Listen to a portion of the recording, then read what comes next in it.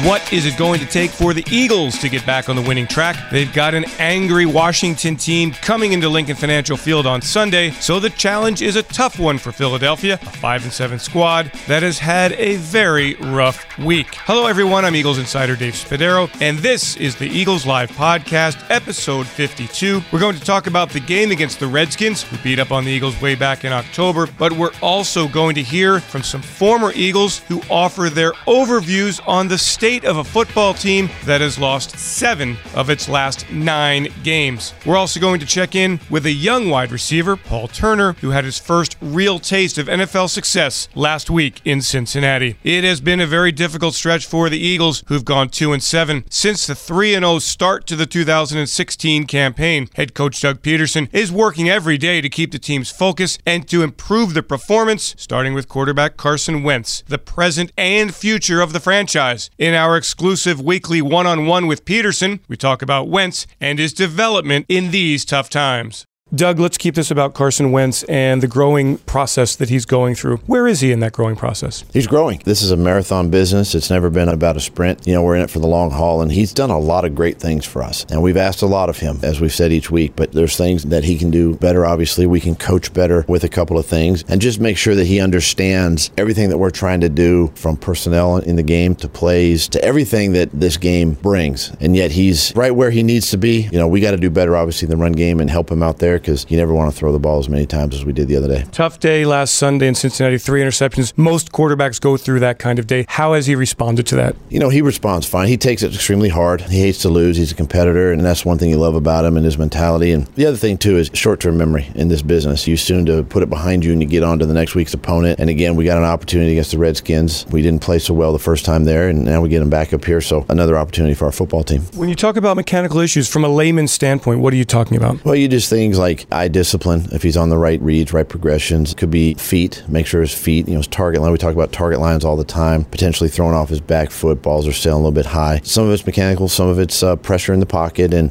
just things we continue to work on and fight through, and all in hopes of making this team better. That you and Frank and Flip have all gone through the same things that Carson is going through now. Does that help him? It does, because we've all been there, and obviously Frank and I at this level, and it gives him sort of a leg up, and we coach a lot through experience that way. Bring a knowledge of this game, and we've got to continue to just work through that and fight through it, and we know that the sky's the limit, and he's going to have a bright future. Is there a tendency after a game like that to tighten the reins a little bit and be more conservative, or do you still really want Carson to be aggressive? You still got to have the aggressive mentality, but you got to be smart with it. That means making good decisions, obviously, for myself as a play caller, and then him as the quarterback with the ultimate decision-making process. So we still want to be aggressive, but at the same time, we do need to tighten up some areas. Pre-snap penalties are one area that we need to tighten up and make sure that we're doing our jobs and our assignment and execution of the plays. Thanks, Coach. Thanks, Dave.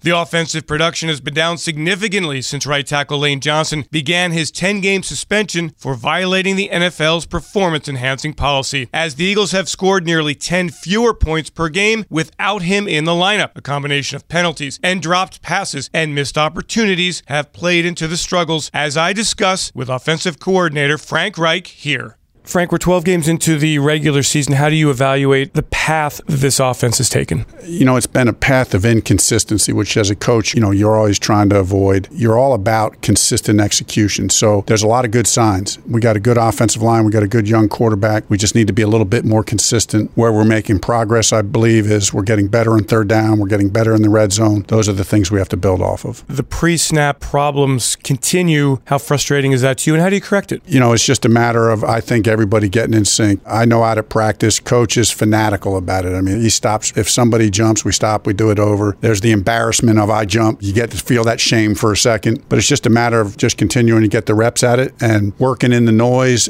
and staying focused. The first time you played Washington, tough game. They put a lot of pressure on Carson. It was the first game without Lane Johnson. What do you expect from Washington's defense on Sunday? I would expect they'll come and play us the same way, put a lot of pressure on us, put a bunch of good blitz packages together, and they're obviously playing good football right now, so we're looking forward to it. And Carson coming back for a second time against a team. For a quarterback, what is the challenge there? Well, the challenge is, first of all, to improve upon the last game. But you get the chance to study the film, see what you did right, see what you did wrong. And then part of it is just, hey, you and I are going out to play a game, and you beat me the last time. I want to beat you this time. I'm going to make you pay you can't ever lose just that sense of competitiveness and that drive of we're not going to let that happen. We're not going to let them come into our building and beat us. So that's kind of the mindset you take in. Thanks, Frank. Okay, Dave. How about the wide receivers? Seems like we've been talking about this position since the early 2000s. But there is no doubt that this group of pass catchers strives to be more productive week to week. In the loss to Cincinnati, there were some bright spots in an otherwise disappointing afternoon. And in this week's press coverage, part 1, former Eagle Mike Quick gives his latest scouting report on the wide receivers, and he answers the question, what is the number one need for this offense moving forward?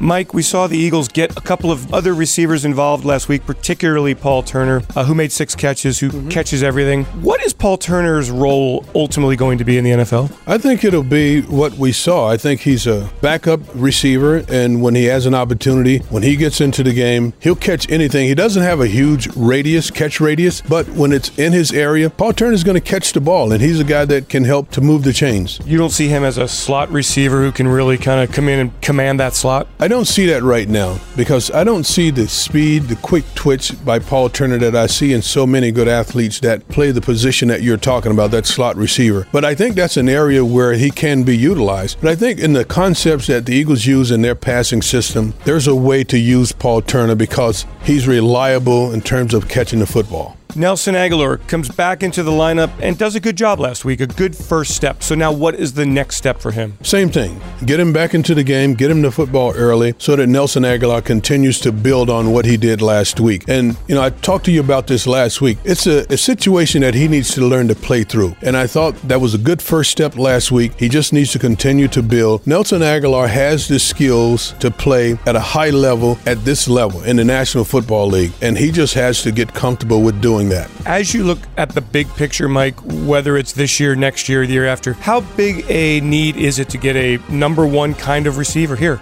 I think that's paramount. I think it makes a big difference in the way defenses defend you if you have a big threat. If you've got a guy when he lines up, the defense has to be concerned about where he is. And you can take any receiver in the league that are the top receivers. When they line up, defenses has to know. They have to shift their coverages. They have to do things particularly designed to slow him down. When you get that type of wide receiver here, it's going to make a difference, and it's going to make it easier for everybody. Just think about the days when Deshaun Jackson was here, and when he was hot, it really affected defenses in the way defensive coordinators called defense. Is that the number one need for this offense, Mike? Number one need for this offense is a game-breaking wide receiver in my mind, yes. Thanks, Mike. Find out what it really feels like to play for the Eagles with the all-new Eagles Fantasy Camp held from April 6th through the 8th at Lincoln Financial Field. The weekend includes Eagles legends, team practices and games, behind-the-scenes tours, and much more. Register now at eaglesfantasycamp.com. In part 2 of our press coverage, Brian Westbrook talks about what he sees when he watches and studies this football team, one that is in desperate need of a victory. Brian, the Eagles play the Redskins on Sunday, and we're not going to talk about the game specifically, just the state of this football team. Offensive side of the ball, what do you see? I'm seeing a team that's struggling to protect up front and a quarterback really that's struggling in some of his mechanics in decision making. If you want to throw a 10-yard out, you need to step and throw in that direction. You can't overstride, you can't overthink it, and you can't throw into double coverage. And so as a quarterback, he needs to do a better job. He needs to tighten up some of his things first, and that means staring down receivers, throwing into double coverage, blind. You can't do those types of things and be successful in the NFL. Then you have to think somehow we have to establish a run game. That starts up front. That means we have to win in the trenches, and that means Wendell Smallwood has to find the holes, open his eyes up a little bit more. Some of those holes he's missing because he's focusing solely on getting to where the play is designed. He has to open his eyes up just a little bit more, and he'll see some of those cutbacks. Are Carson's issues fixable? Absolutely. All of his issues are fixable. It starts with his footwork, and it starts with his mechanics. And if he fixes those things, then now it makes it a lot easier. He's in a better position to be successful throwing the football down the field. He can fix those things. It's going to take some time. On the defensive side of the ball, bigger concern, the front seven or the back four? I think both of them are big concerns, but I think when you start paying guys up front with the front seven, you expect those guys to get home and make an impact on the game. Right now, we're not seeing those guys make an impact on the game, and it's making it much more difficult on the guys in the back. Truthfully, the guys in the back aren't making it easy on the guys in the front either, so it's really a combination of the two, but I expect those guys up front to get home. Right now, they're not doing that. Do you worry that the locker room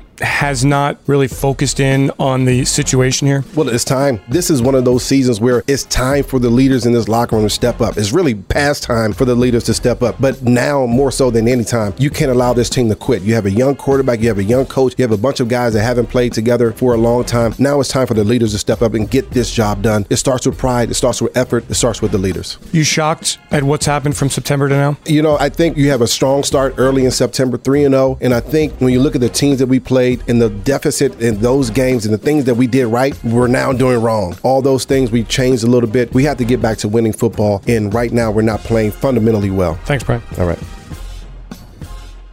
How about a feel-good story? Paul Turner waited all season for his shot to get some playing time, and he is finally part of the 53-man roster. Last week in Cincinnati, Turner caught 6 passes for 80 yards, the first production he's had in an NFL regular season game. Turner is, naturally, looking for more.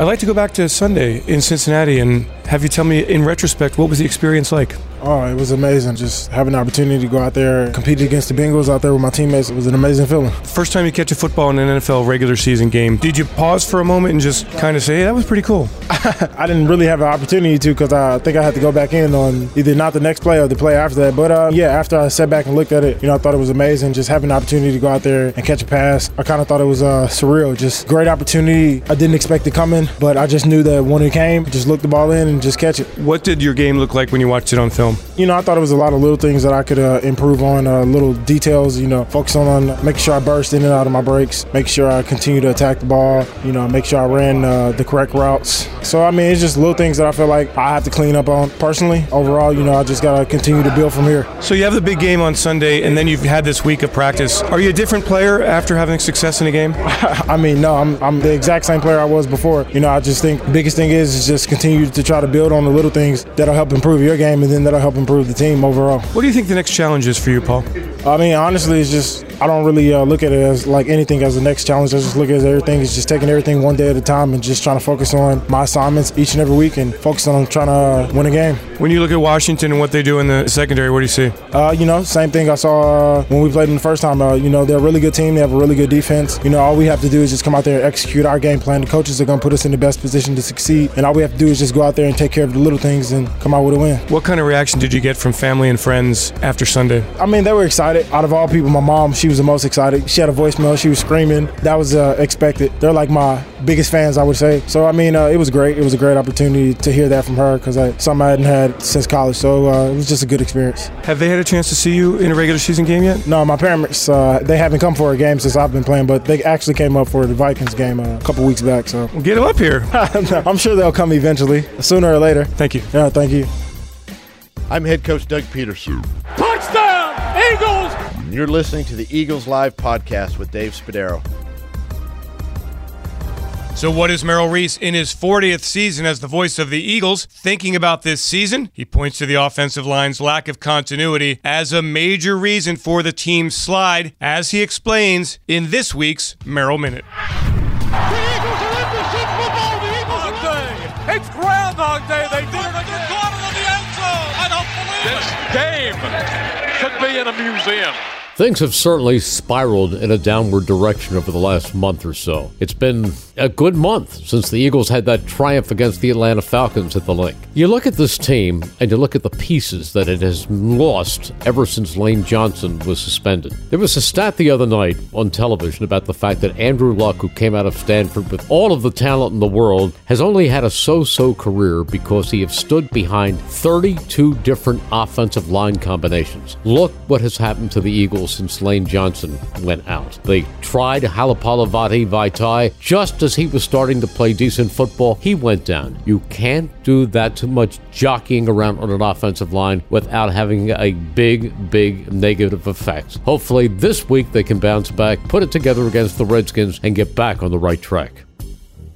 On to the game now. The Eagles need a win. They're smarting from the 27-20 loss to Washington in Game 5 of the season, so revenge is very much on the Eagles' mind. It won't be easy, as Fran Duffy outlines in this scouting report. Thanks, Dave. When I look at this matchup between the Eagles and the Washington Redskins on Sunday afternoon, it comes down to the money downs. It comes down to third down, which was so big for the Eagles in this past past week, the loss against the Cincinnati Bengals, on defense, the Eagles just could not get off the field on 3rd and long. 5 of the first 6 scoring drives for the Cincinnati Bengals included a drive where they could not get off the field on 3rd and long, 3rd and 7, 3rd and 9, 3rd and 11, where plays were continued to be made down the field by Andy Dalton and the Cincinnati receivers. The Eagles have got to step it up on 3rd down, the most important down in football. Well, now they've got a huge test because Sunday at the Link, you've got Kirk Cousins, Pierre Garçon, Deshaun Jackson, Jamison Crowder, that group of tight ends. They are one of the best 3rd down offenses in the NFL. They rank 3rd with a 47.8 conversion percentage on 3rd down. They have so many different variations of formations and play concepts that they try and attack every level of the field, and that's what makes them so dangerous, especially when you factor in the run game. Now, when you look on the other side, this is the same exact thing, because if you look at 3rd down from the Washington Redskins side, they are the worst 3rd down defense in football right now. They are giving up 48% conversion rate on 3rd down as a defensive football team. It is the lowest number in the league. It's absolutely an area where the Eagles will have to try and attack. And this past week against Cincinnati, Carson Wentz and the Eagles offense had one of their best 3rd down outings of the entire season, converting nearly 50% of their 3rd down attempts on Sunday against Cincinnati. They're going to need a repeat effort against this Washington defense. It's really going to come down on both sides of the football to 3rd down on Sunday at Lincoln Financial Field. I'm excited to see how the Eagles respond coming off of last week's loss.